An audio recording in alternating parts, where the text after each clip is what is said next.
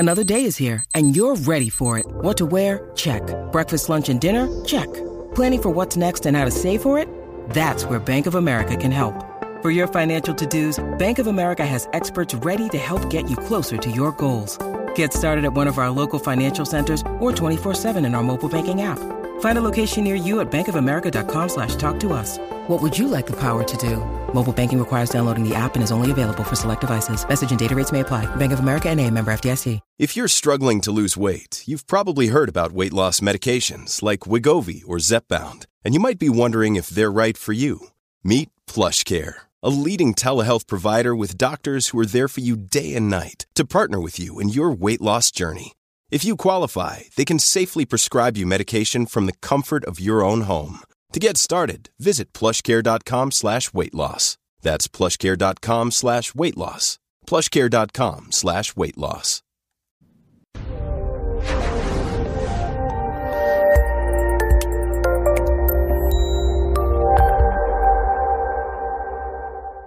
Hey there, everybody, and welcome to this presentation on the default mode network in neuropsychiatric issues. I'm your host, Dr. Dawn-Elise Snipes.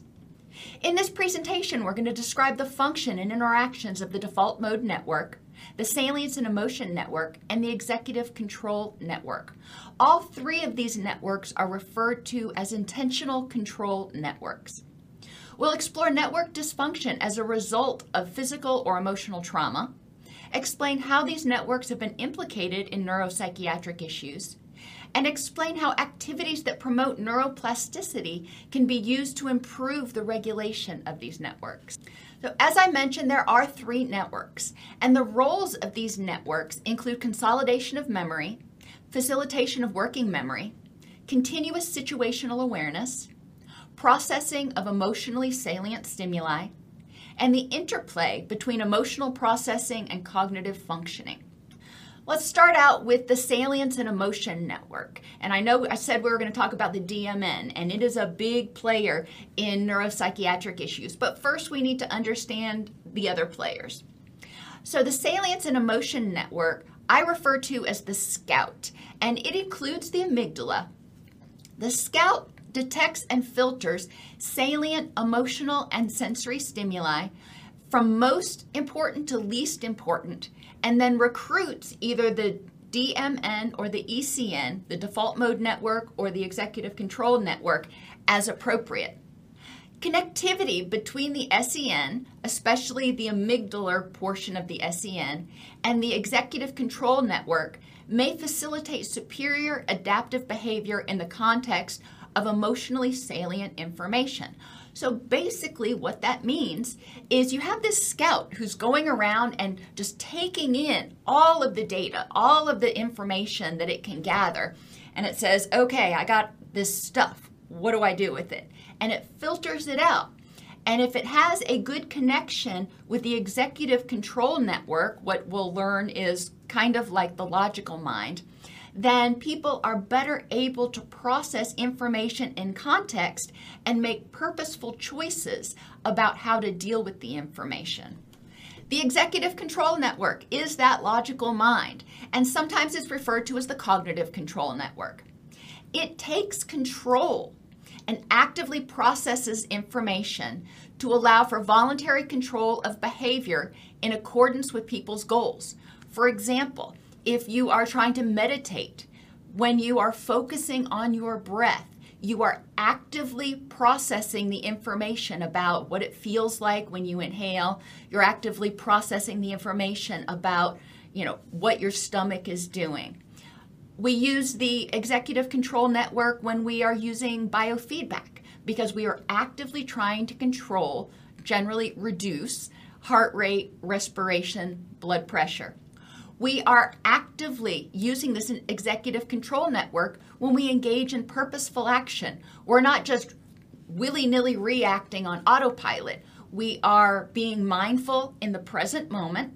We are noting what is, and we are making a conscious, active choice about how to act and react to that situation. Context-informed decision-making is another function of the ECN, and we're going to talk about the DMN in just a second. But with the ECN, it is taking this current information. It's not relying just on schema that we have in the past and doing what we've always done, but it's saying, okay, I know what we've always done and what we've been through before, but let's also consider what's going on in the present moment. Now, the default mode network operates in antithesis, opposite of the executive control network. So when the ECN is engaged, the DMN is disengaged, and vice versa. The default mode is what I call your autopilot mode, and it is the mode that we are often in when we are alert but not actively involved in attention-demanding or goal-directed tasks, and it interprets salient stimuli, the stuff that the SEN brings to it, based on prior experiences or schema. It says, okay, been here before, recognize this, so we're going to react this way. You smell smoke, for example. Well, your SEN will take that to the DMN. It'll say, okay, we've been here before. What do we do with it? And the DMN says we smell smoke, then we need to react in a certain way. Or we hear a fire alarm, we need to do a particular thing. We don't stop and think about it. It's sort of an automatic response about what we need to do. The default mode is also implicated in projection. And projection is when we take information from experiences that we've had in the past and place them on current experiences without considering the current context. So if you're in a relationship with somebody now and they start doing things like withdrawing and being sort of apathetic, maybe not wanting to go out as much, sleeping more, whatever, you may take that information and say, well, I was in a relationship with somebody in the past who did that, and that meant that they were addicted to drugs.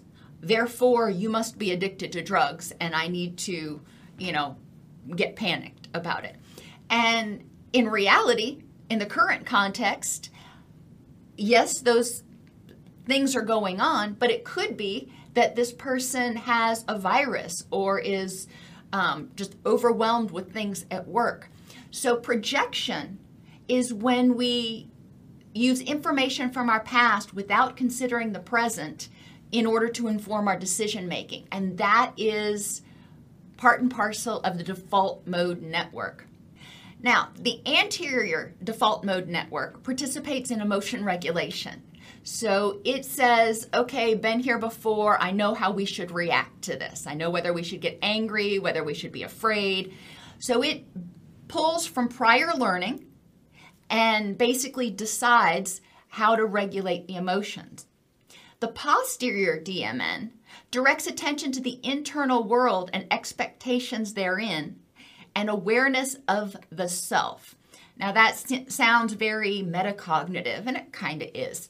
But it's important to recognize that the DMN, the default mode network, is very self-referential.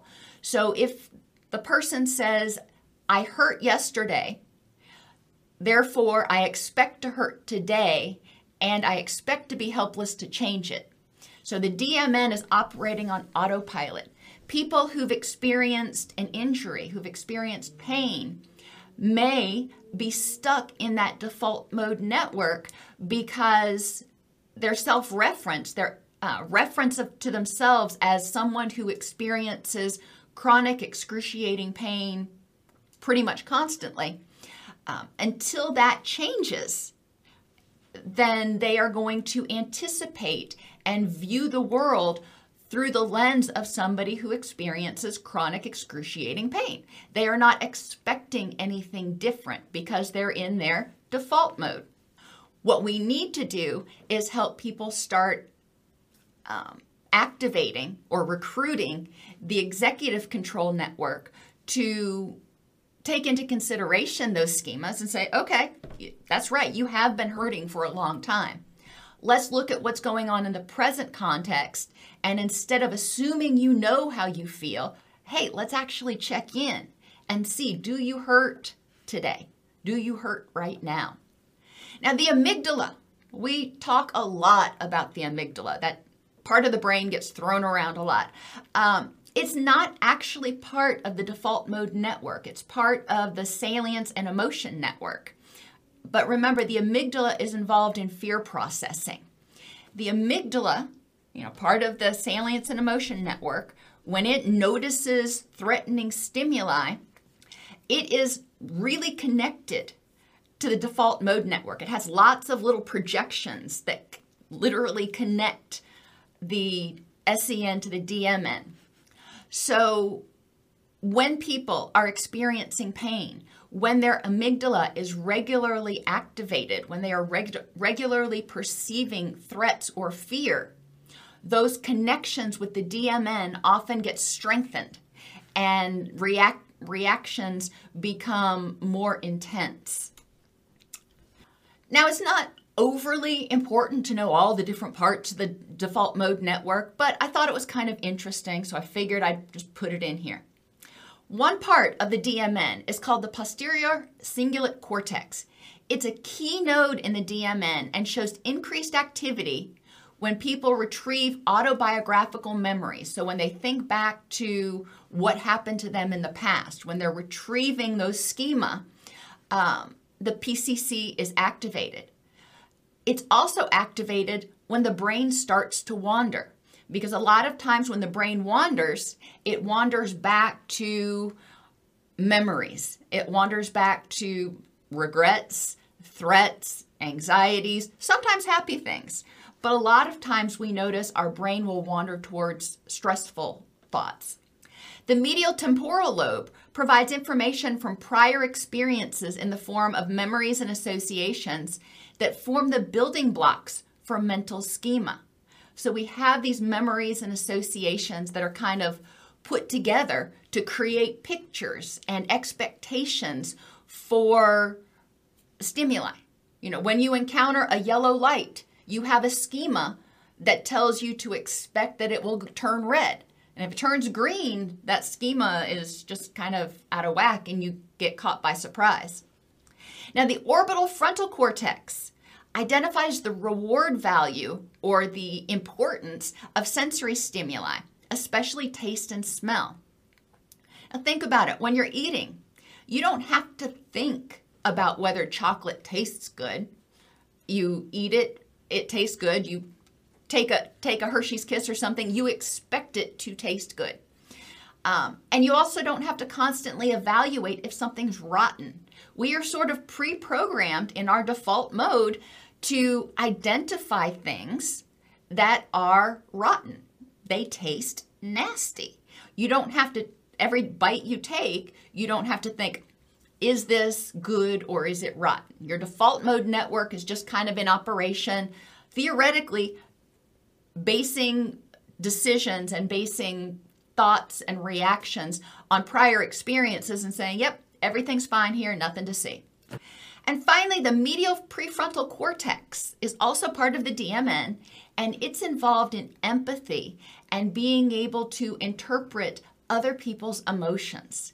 And we're going to talk in a few minutes about how a hyperactive DMN is very common in people with anxiety and major depressive disorder, and people with these anxiety and major depressive disorder often tend to have more rumination.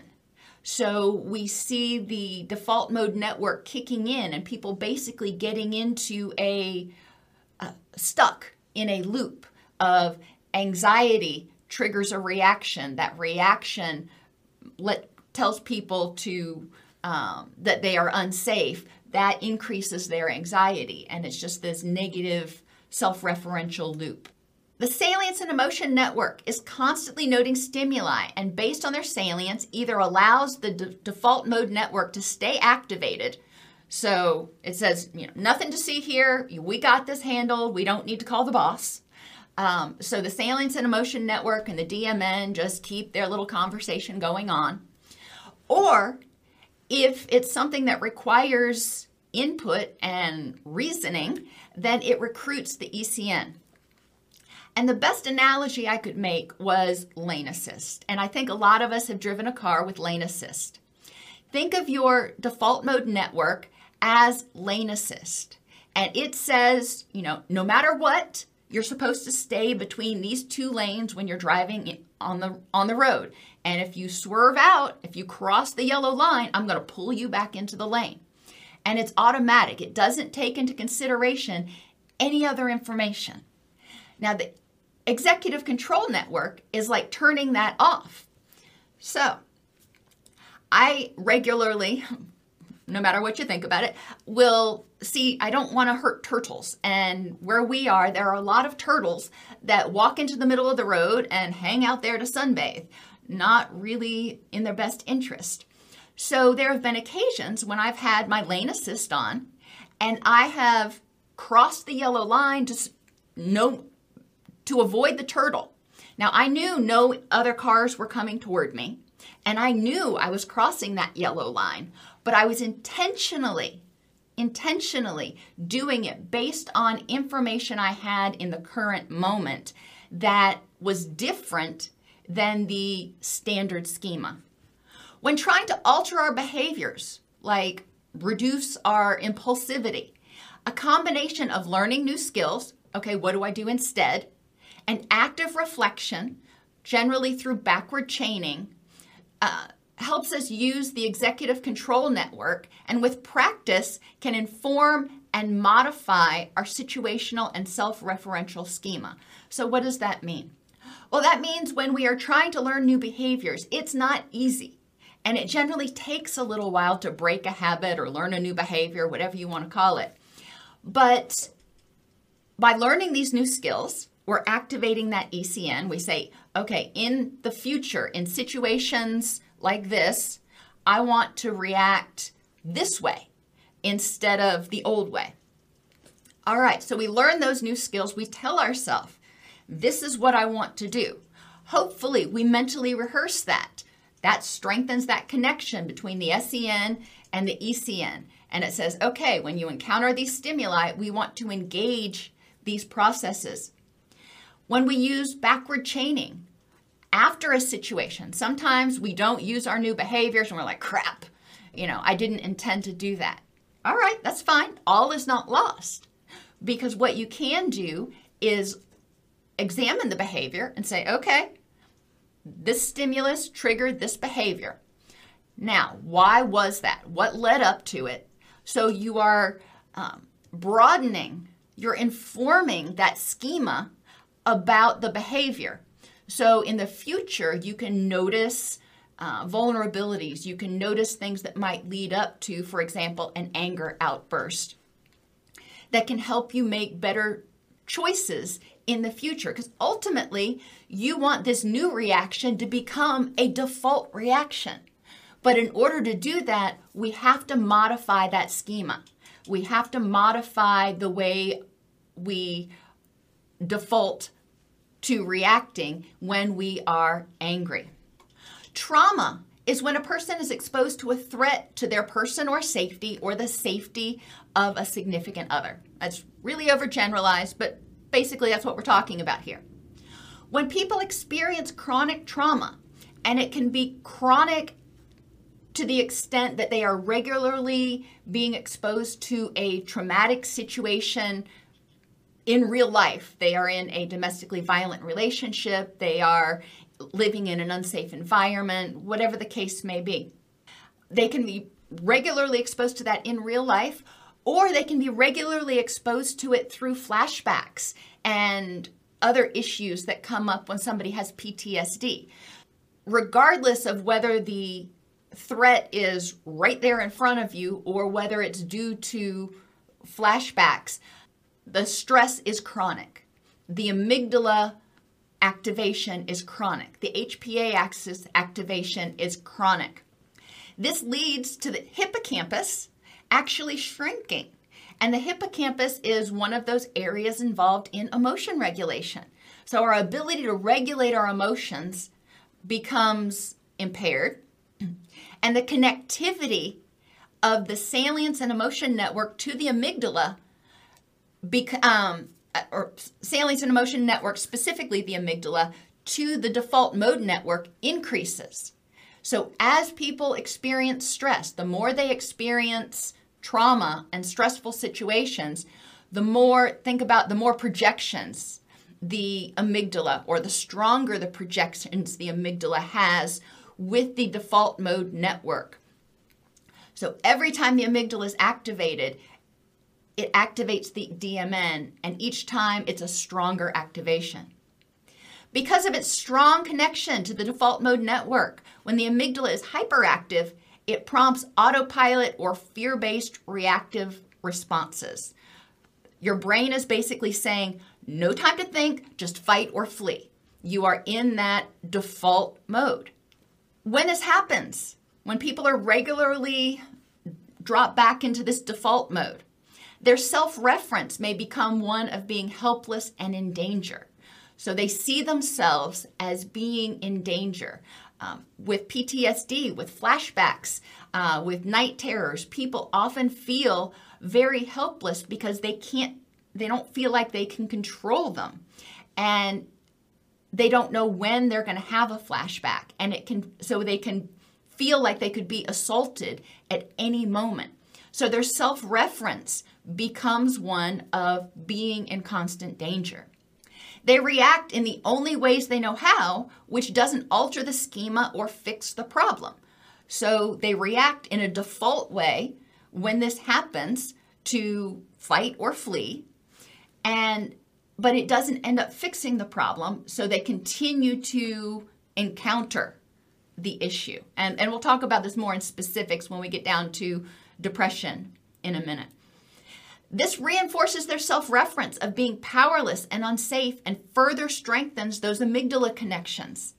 Increases in connectivity between the default mode network and the salience and emotion network lead to reduced task-induced deactivation, which basically means, remember I said the DMN, the default mode network, and the executive control network operate opposite one another. When one is turned on, the other's turned off, and vice versa. Unfortunately, when the DMN and the SEN are strongly connected, the executive control network is kind of left out of the loop, and it is not strong enough to be kicked in. So it's kind of like the salience and emotion network become BFFs with the default mode network, and they ostracize the executive control network. They sit there and they communicate because they're thick as thieves. When the DMN cannot be turned off in order to activate the executive control network, this is called a reduction in task-induced deactivation. This is associated with reduced cognitive performance, higher levels of anxiety and rumination, and an inability to appreciate the current context, so prior learning is applied and reinforced, and fear extinction becomes impaired. You're not taking into consideration new information. You're just basing it off old information, which is steeped in fear. So you're not changing the schema at all. And so the person continues to stay fearful and feeling unsafe and seeing themselves as being one that is unsafe and powerless. Default mode network dysfunction is implicated in Alzheimer's disease, Parkinson's disease, epilepsy, attention deficit disorder, prenatal cocaine exposure, anxiety, depression, PTSD, personality disorders, especially your cluster B, antisocial, narcissistic, borderline personality disorder, and even in chronic pain issues. Now think about it. With chronic pain, what's going on? Pain tells your body something ain't right. Pain tells your body there's a threat, you're vulnerable. So that pain itself can cause the amygdala to become more active and more strongly connected with that default mode network because basically the person's default perception is, I'm always in danger. I'm always afraid. Increased amygdala connectivity to the default mode network in people with anxiety contributes to hypervigilance and stimulus overgeneralization. When you are more aware of what's going on, let's back up. When you have anxiety and you're fearful, you tend to pay more attention. You tend to be more aware of what's going on so you don't get caught unawares because you don't want to be vulnerable. So that's your hypervigilance. Now, when you're hypervigilant, you're going to notice more things. So you're in this anxiety state. You start noticing more things. Those things start to become associated with anxiety. So you start having a lot more stimulus overgeneralization.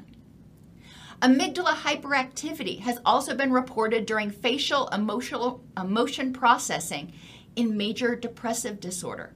So people with major depressive disorder, when they interact with others, remember we talked about part of the DMN is involved in empathy and understanding other people's feelings. That can be overwhelming to a person with major depressive disorder and can contribute when people feel overwhelmed. Guess what? Their amygdala kicks in. Major depressive disorder is characterized also by a reduced executive control network, salience and emotion network connection. So that executive control network is weaker.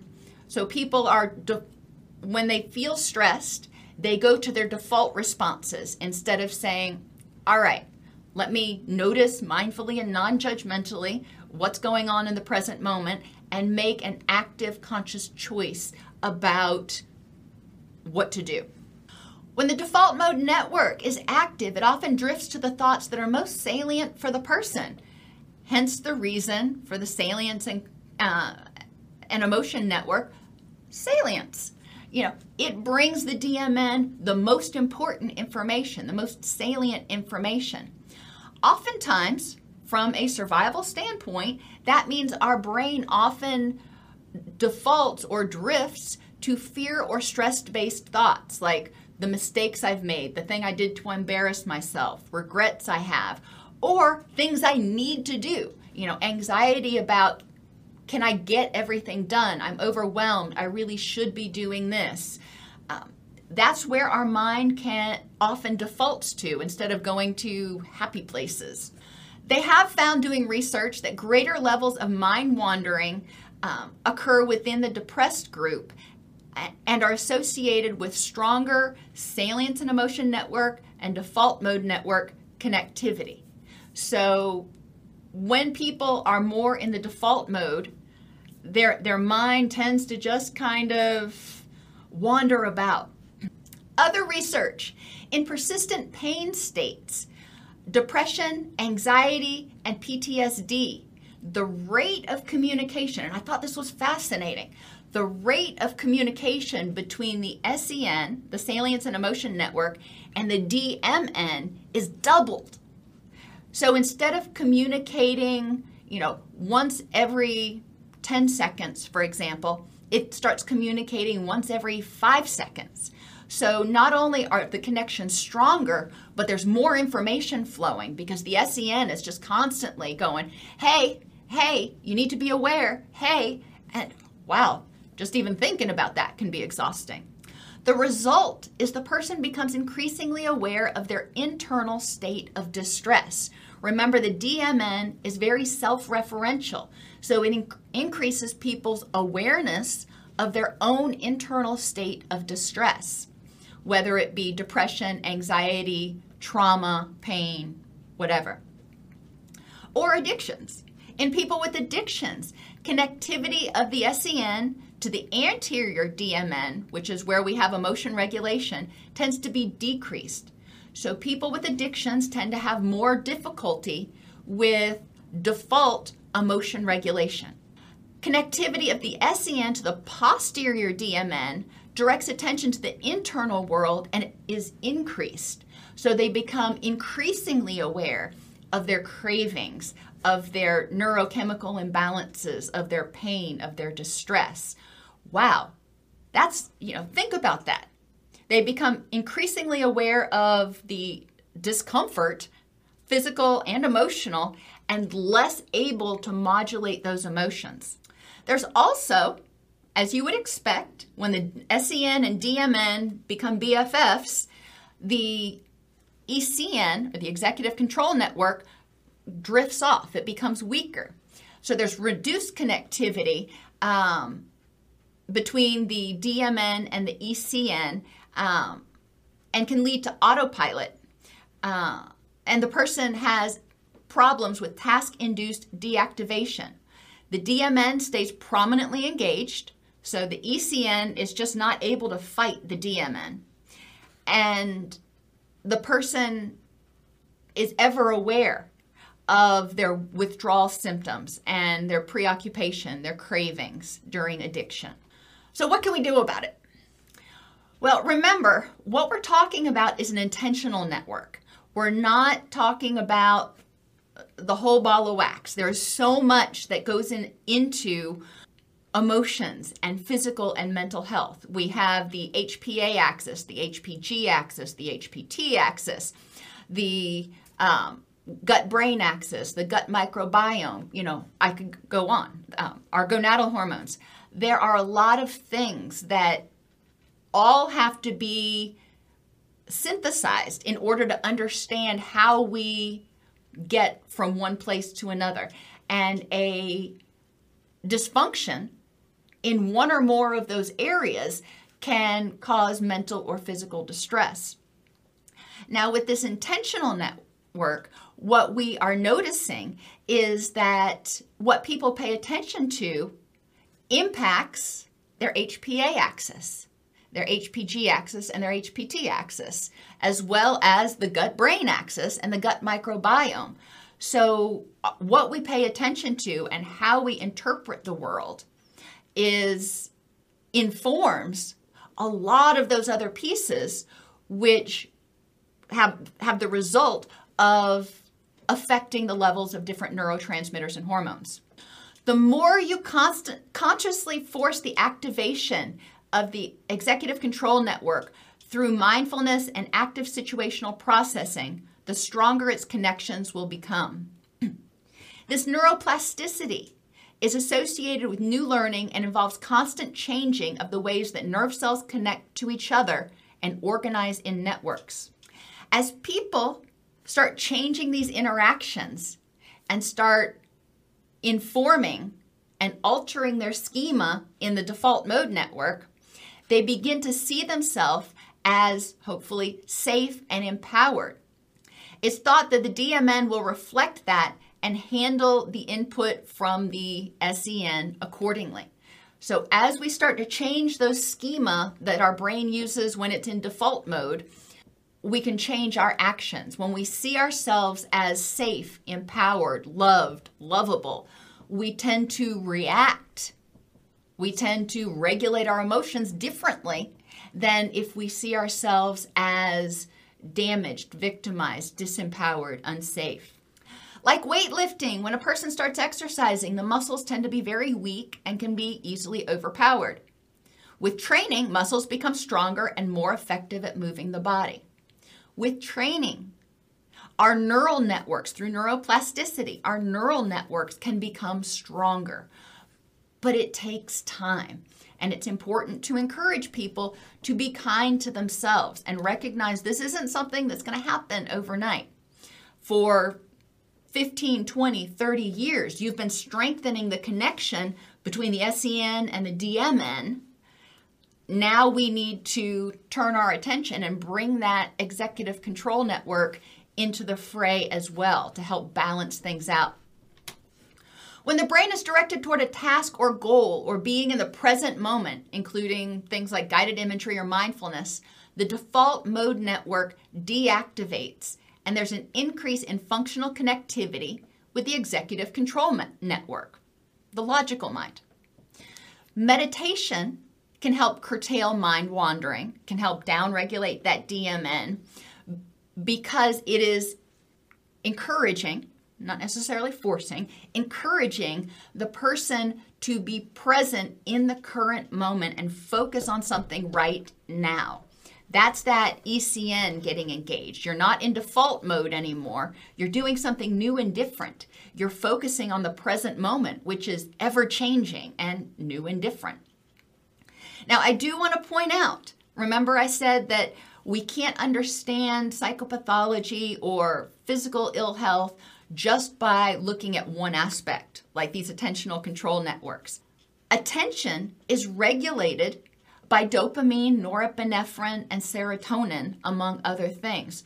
So if people have biological dysfunction in one of those networks or more, no matter how much meditation you do, it may be difficult for them to curtail that mind wandering or the monkey mind. So it is important to recognize that not everybody is going to be able to reprogram these networks at the same rate. Research has shown that it's possible to do it, for pretty much everybody, but some people will have better success than others, and some people it will take longer than others.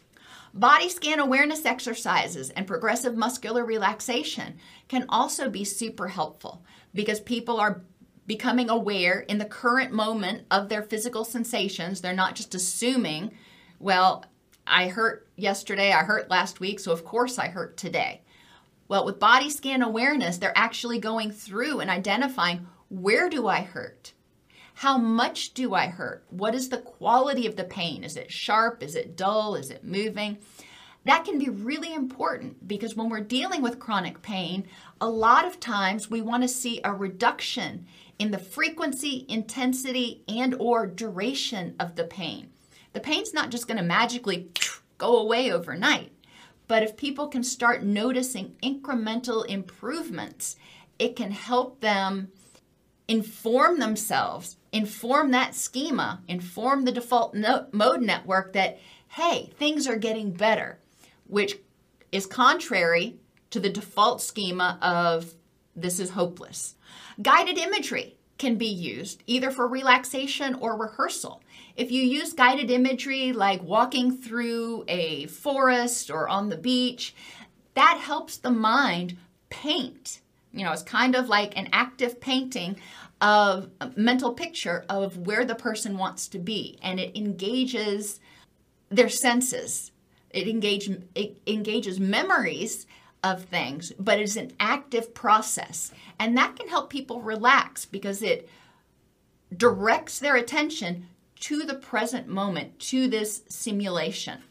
Rehearsal is another great aspect or another great technique for guided imagery because people can envision themselves doing something successfully, implementing these new skills, reacting to something instead of getting angry, doing something different, instead of succumbing to their craving and relapsing, doing something different. If they rehearse this in their mind, they rehearse this process, they are actually strengthening those connections. You can look in sports psychology research, and there is a lot of information dating way back to like the 1980s, where athletes will envision themselves, even when they're not practicing. They will spend time each day envisioning themselves doing the perfect whatever. And I believe Greg Louganis was the first one that really started talking a lot about it. That's the first one I remember, at least. But he would envision himself doing the perfect dive. He would see it. Even though he was not physically doing it, he was creating that neural connection. Mindful eating and movement, like yoga and Tai Chi, help us become just more aware of the present moment. If you're mindful, that means you're focused non-judgmentally on the present moment, which means your mind is not wandering. It's not in default mode, just assuming. It's not, sometimes when we eat, we're in default mode. We're just shoveling it in. We're not even noticing what the taste is. We're just filling our beaks. When we eat mindfully, we are actively engaging our ECN in the present moment. Same thing with yoga and Tai Chi. One of the nice things with yoga is there's lots of benefits because you become aware of your body in space, but you also learn how to regulate your breathing and develop better vagal tone. Backward chaining, we already talked about. Now that's a post hoc analysis of something that you did, and you can do backward chaining when things go right as well as when it goes wrong, looking at what did I do here? If it went right, what did I do here so I can do it again? If it went wrong, what did I do here? What did I want to do? And let me envision myself doing it correctly this time, or doing it the way I want to this time. And finally, one of my favorites is awe-provoking experiences. When we have those experiences of awe, like when we watch a meteor shower, or we see a baby born, or we see a double rainbow. For me, just sometimes even seeing the little hummingbirds that come to my hummingbird feeder. Doesn't take much to inspire awe in me. But when we have those experiences, it suddenly draws our attention to the present moment, where we are almost stuck in the present moment in this sense of awe and wonder. That triggers the ECN because our brain becomes curious, kind of like, a 2 or a 3-year-old that asks why about everything. Our brain is just stuck trying to understand this in the present moment. And that forces the ECN, activates the ECN, and forces the DMN to downregulate. These networks help guide our understanding of attention and cognitive processes, but this knowledge needs to be integrated into our understanding of mental and physical health.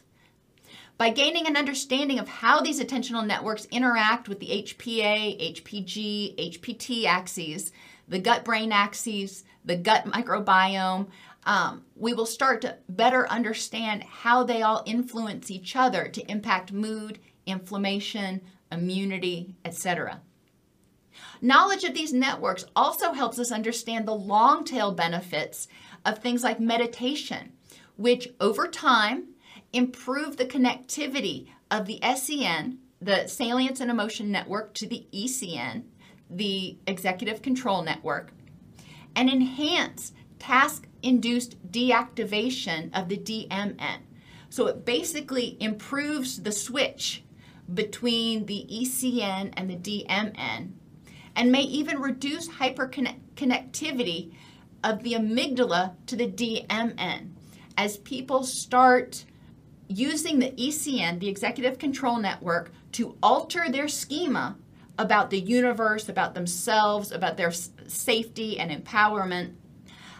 As they start to feel safer and more empowered in their environment, then the amygdala doesn't need to be as activated. Remember, amygdala is fear processing.